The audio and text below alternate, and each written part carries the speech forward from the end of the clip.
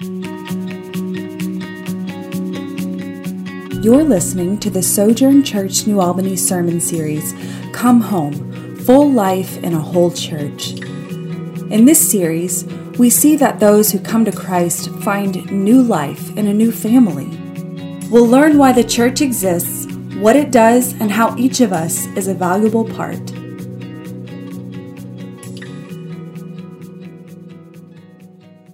When Jesus came to the region of Caesarea Philippi, he asked his disciples, "Who do people say that the Son of Man is?" "Well," they replied, "some say John the Baptist, some say Elijah, and others say Jeremiah or one of the other prophets." Then he asked them, "But who do you say I am?" Simon Peter answered, "You are the Messiah, the Son of the living God."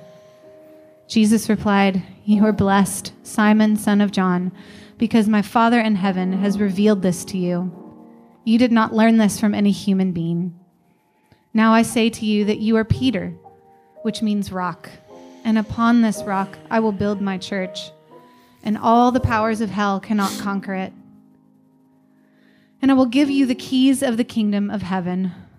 Whatever you forbid on earth will be forbidden in heaven. Whatever you permit on earth will be permitted in heaven." Then he sternly warned the disciples not to tell anyone that he was the Messiah. This is the word of the Lord. Thanks be to God. Well, good morning, Sojourn. Peace be with you.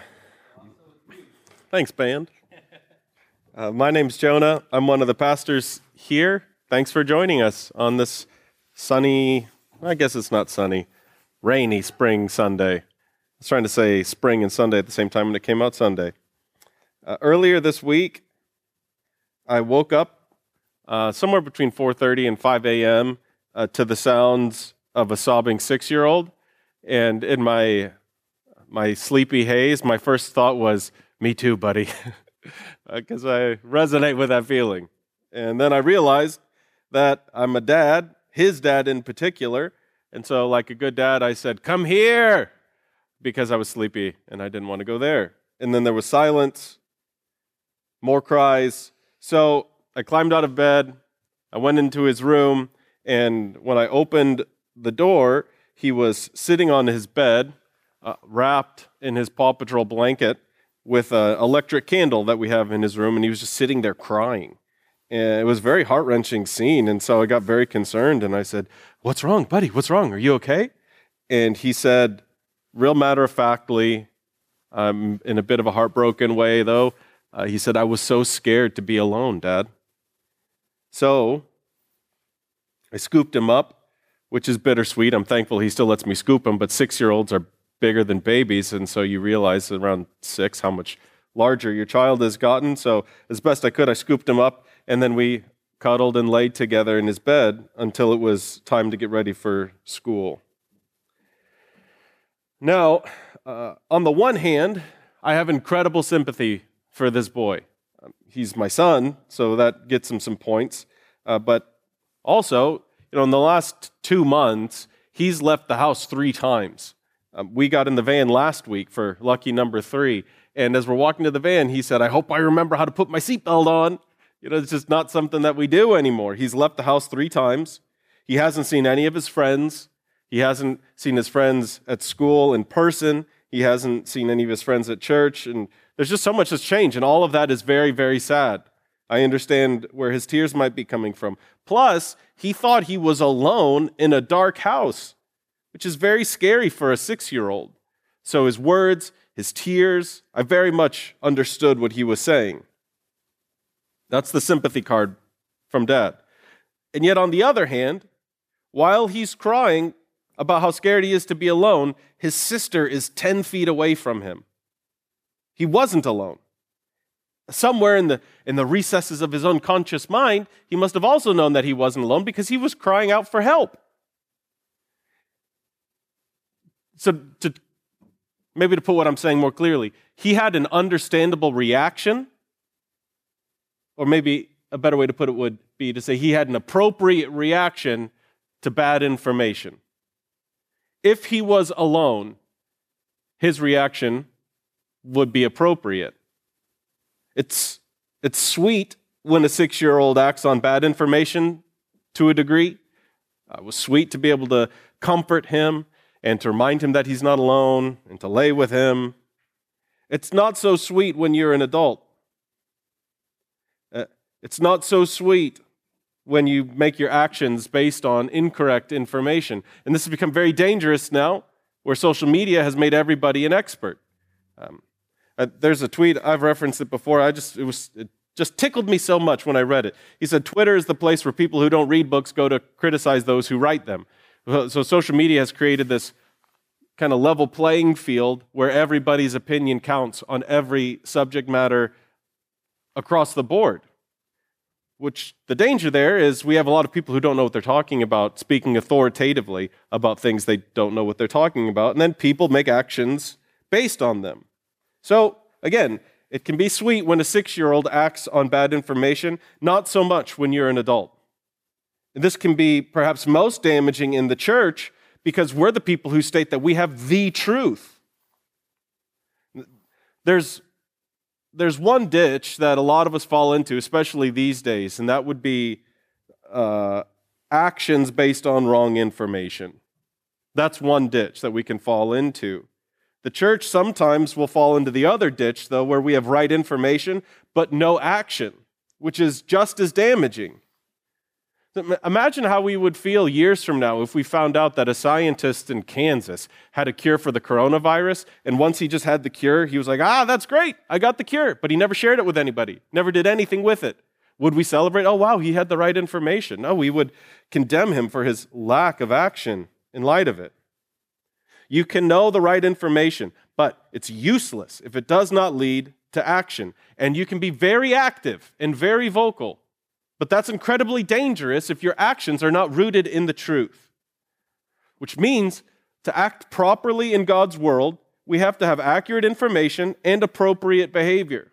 The one gives way to the other. The story before us helps us see the partnership between these two realities. Over the last 5 weeks, we've been looking at the Gospel of Matthew, trying to answer the question, what makes a church a church? What information do we need to know about the church? What makes a church really a church? And now we can begin considering what is the appropriate behavior of a true church. If this is what a church is, now we can move to what does a church believe, or what does a church do, rather. If this is what a church believes, then what does a healthy church do? We're clued into this tension once again by a geographic reference. Again, information leading to action. We've seen before in Matthew that where we are geographically in the story is often a bit of a clue as to what we're learning in the story. So verse 13, this section, it began by saying, when Jesus came to the region of Caesarea Philippi. So that just sounds like an interesting Bible place to us. This would have set alarm bells ringing off to the first readers of this story, and certainly the people who would have heard the oral traditions behind this. Caesarea Philippi is at the northernmost boundary of Israel. He's standing on the crossroads of a national boundary, so the people of God and those people, and so there's racial issues there. He's on a national boundary. He's on a theological boundary. So archaeologists have uncovered dozens of pagan temples and shrines right here in this immediate area. And there's kind of an ancient Near Eastern tradition, and other religions will say this mountain where Jesus is on the foot of, this was the place where fallen angels and demons invaded the world. So if you ask those people, where did the demonic oppression start? They would say right here in Caesarea Philippi. So there's a theological boundary here between godliness and demonic invasion. And there's a tradition boundary. Jews were expecting a Jewish Messiah for the Jewish people. So it's weird that Jesus would be kind of blurring the lines here a little bit by maybe even crossing over the boundaries of Israel. So what's important to see about that is there's a lot going on because of this place. Jesus is on an critically important crossroad, theologically, geographically, traditionally. And at this crossroad, Jesus asks a powerful question. He asked his disciples, who do people say the Son of Man is? So notice it says people, the generic them. And the disciples have various answers. Some people say you're this, some people say you're that. You'll notice over the course of Jesus' ministry how much more concerned he is with you than he is with them. And what I mean is, Jesus doesn't like doing ministry in the abstract.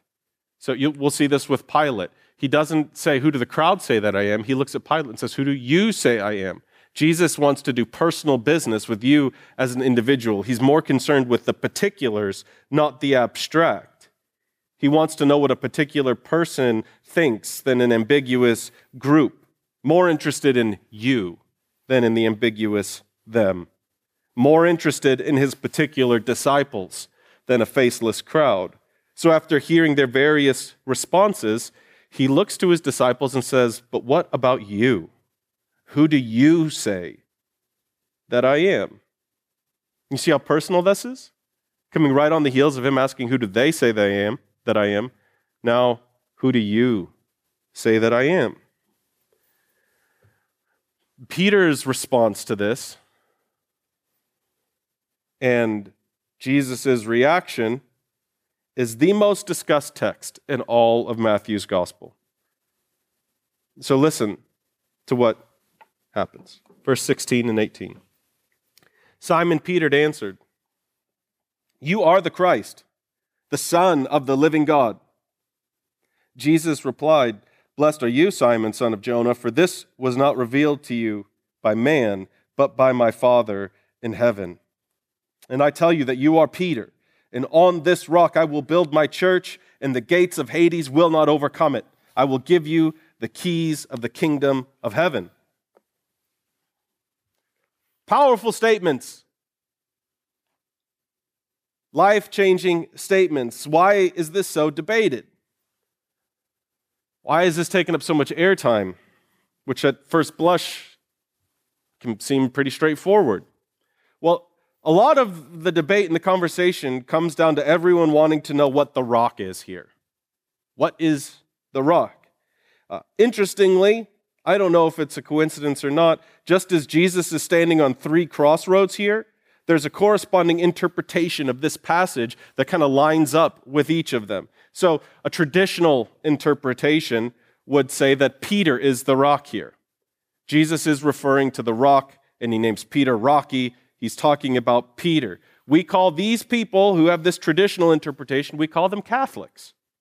It's an understandable interpretation because, again, Peter is a play on words with rock. Essentially, Jesus is saying, I'll call you Rocky, and on this rock, I will build my church. So our Catholic brothers and sisters, they will say Jesus will build the church on Peter and the popes that would come after him. The more theological interpretation is to say Peter's confession is the rock. We call these people Protestants. It's you and me, baby. That's what we call us, Protestants. And typically in our church, we would say, no, the rock here is Peter's confession. It's the theological rock of Peter's confession that will build the church. And then there's one that doesn't get hardly any airtime at all. It's the most fun, if you can call an interpretation fun. It's the geographic interpretation. Because this physical place that Jesus is standing on in the area was literally called the gates of Hades, or the gates of hell. And they called it that because, again, they saw this physical place and this mountain that Jesus is standing on in particular, the place of demonic incursion. Where did all the demons and fallen angels hit ground in the earth? Well, on this mountain. And the base of the mountain, they called the gates of hell. And so here Jesus is standing on the gates of hell.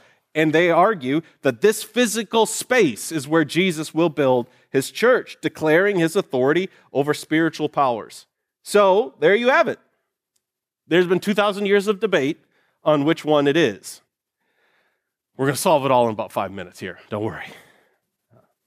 I think if you guys had been here, you would have laughed at that. But now that we're in an empty room, does that sound snarky? You know what I mean? It was intended to be a joke, okay?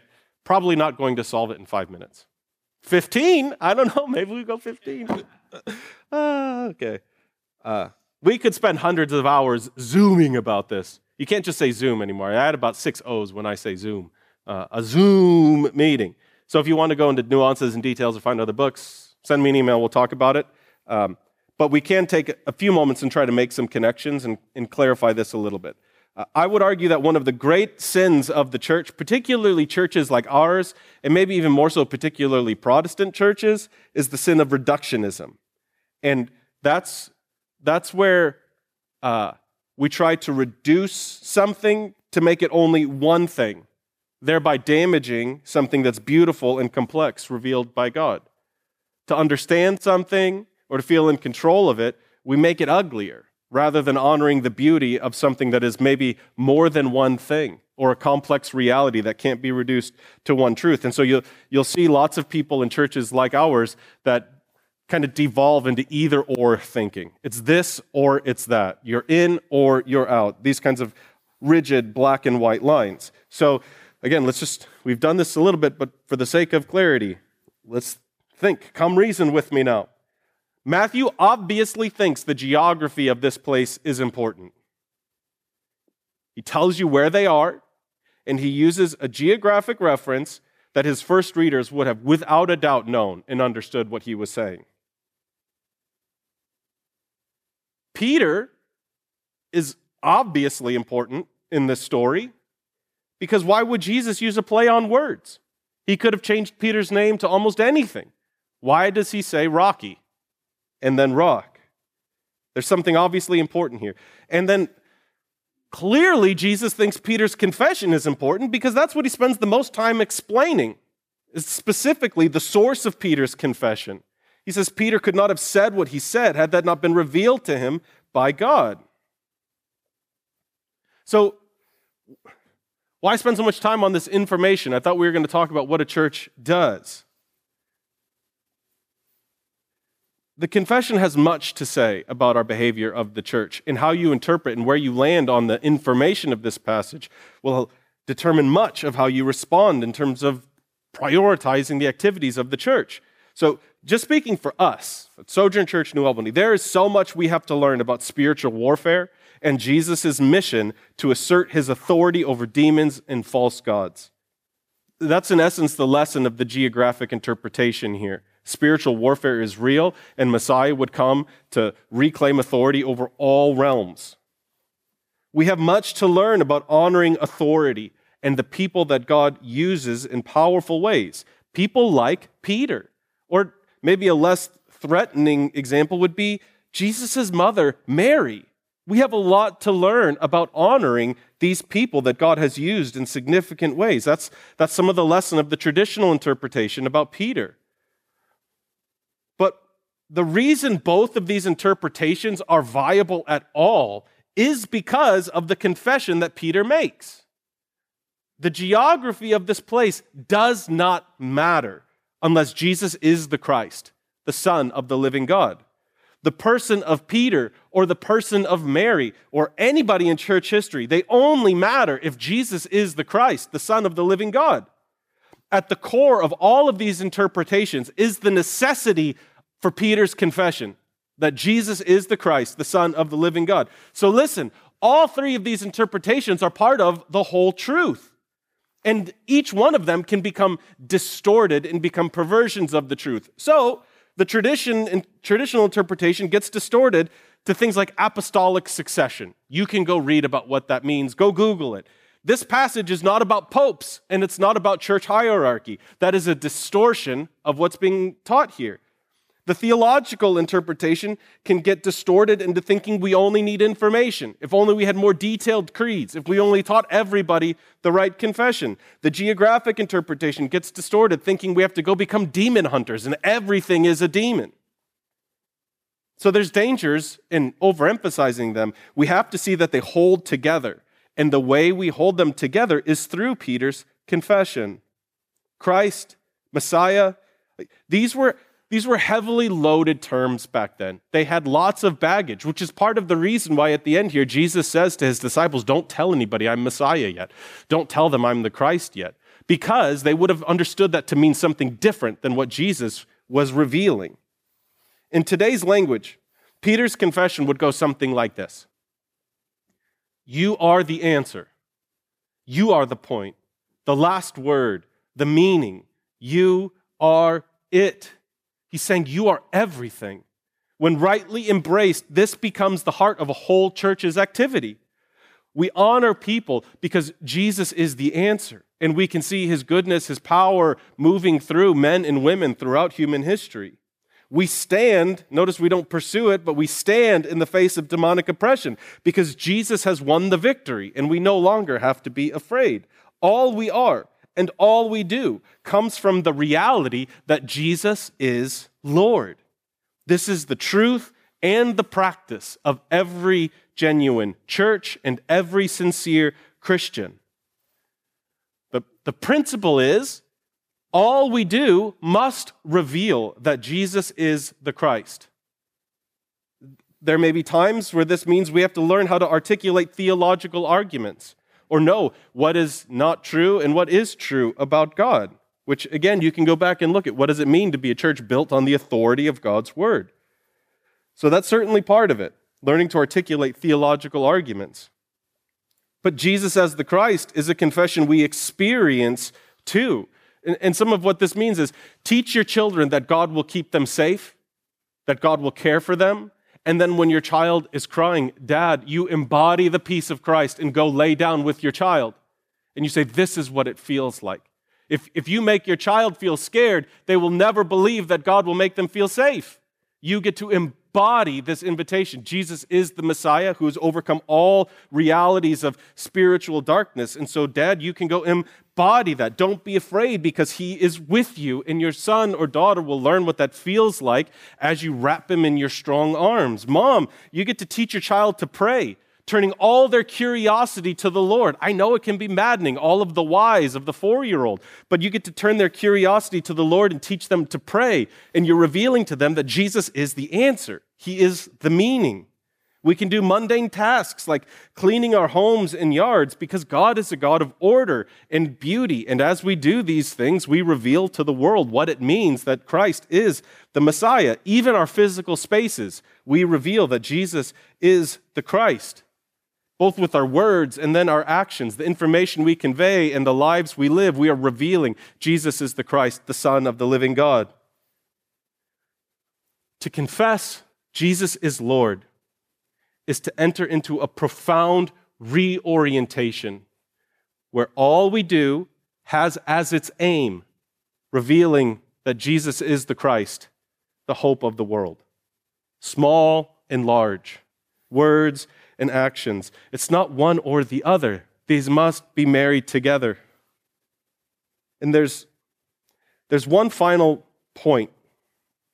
It's pretty subtle, I think, but it's timely for us, particularly with everything that's going on, that I think will help make all of this feel maybe a bit more concrete.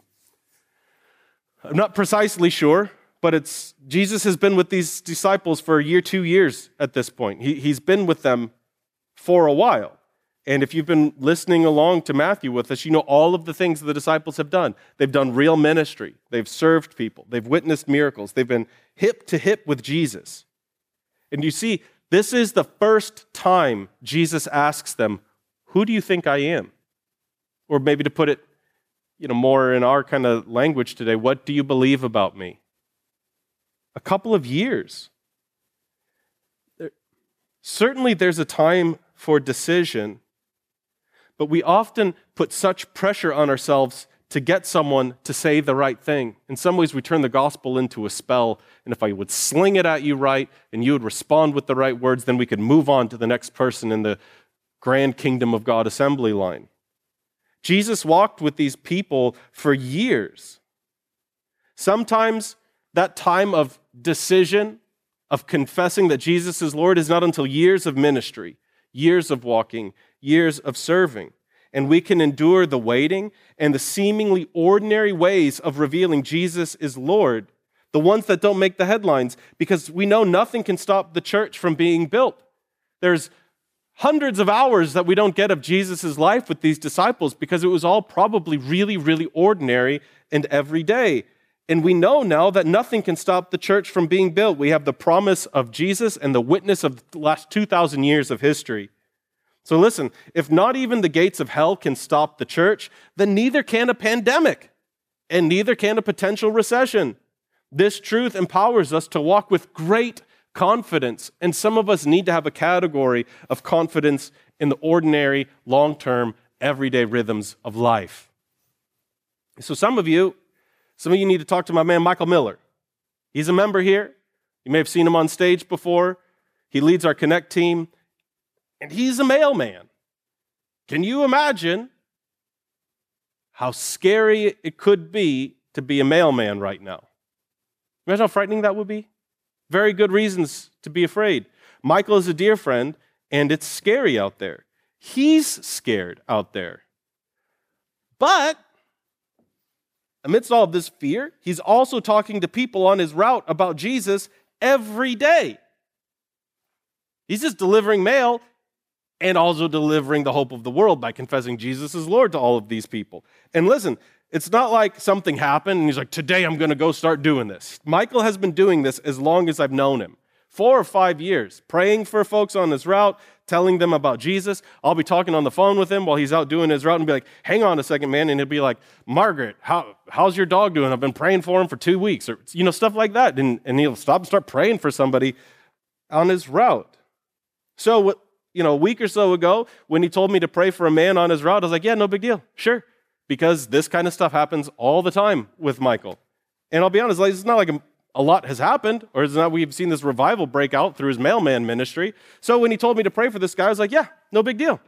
And then a week later, Michael texted to say this man gave his life to Christ while Michael was on his mailbox route, or mailman route, whatever, a mailbox conversion. And we rejoiced, and I was kind of shocked.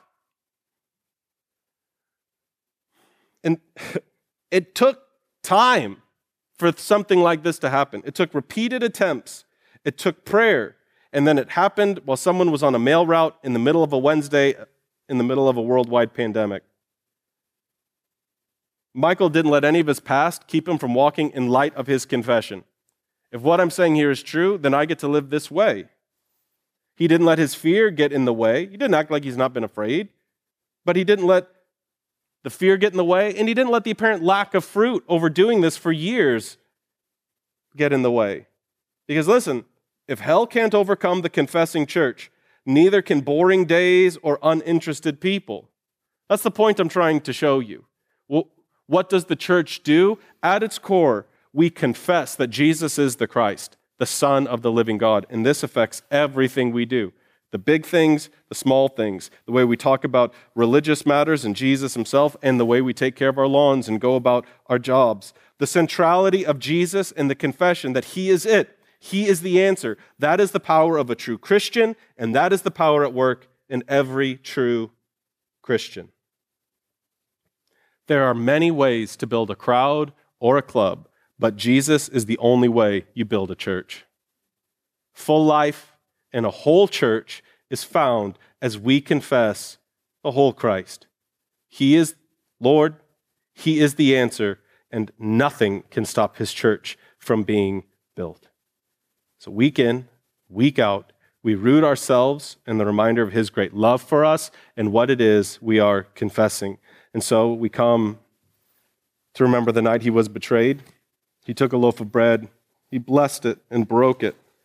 And he said to his disciples, "This is my body broken for you. Eat this in remembrance of me."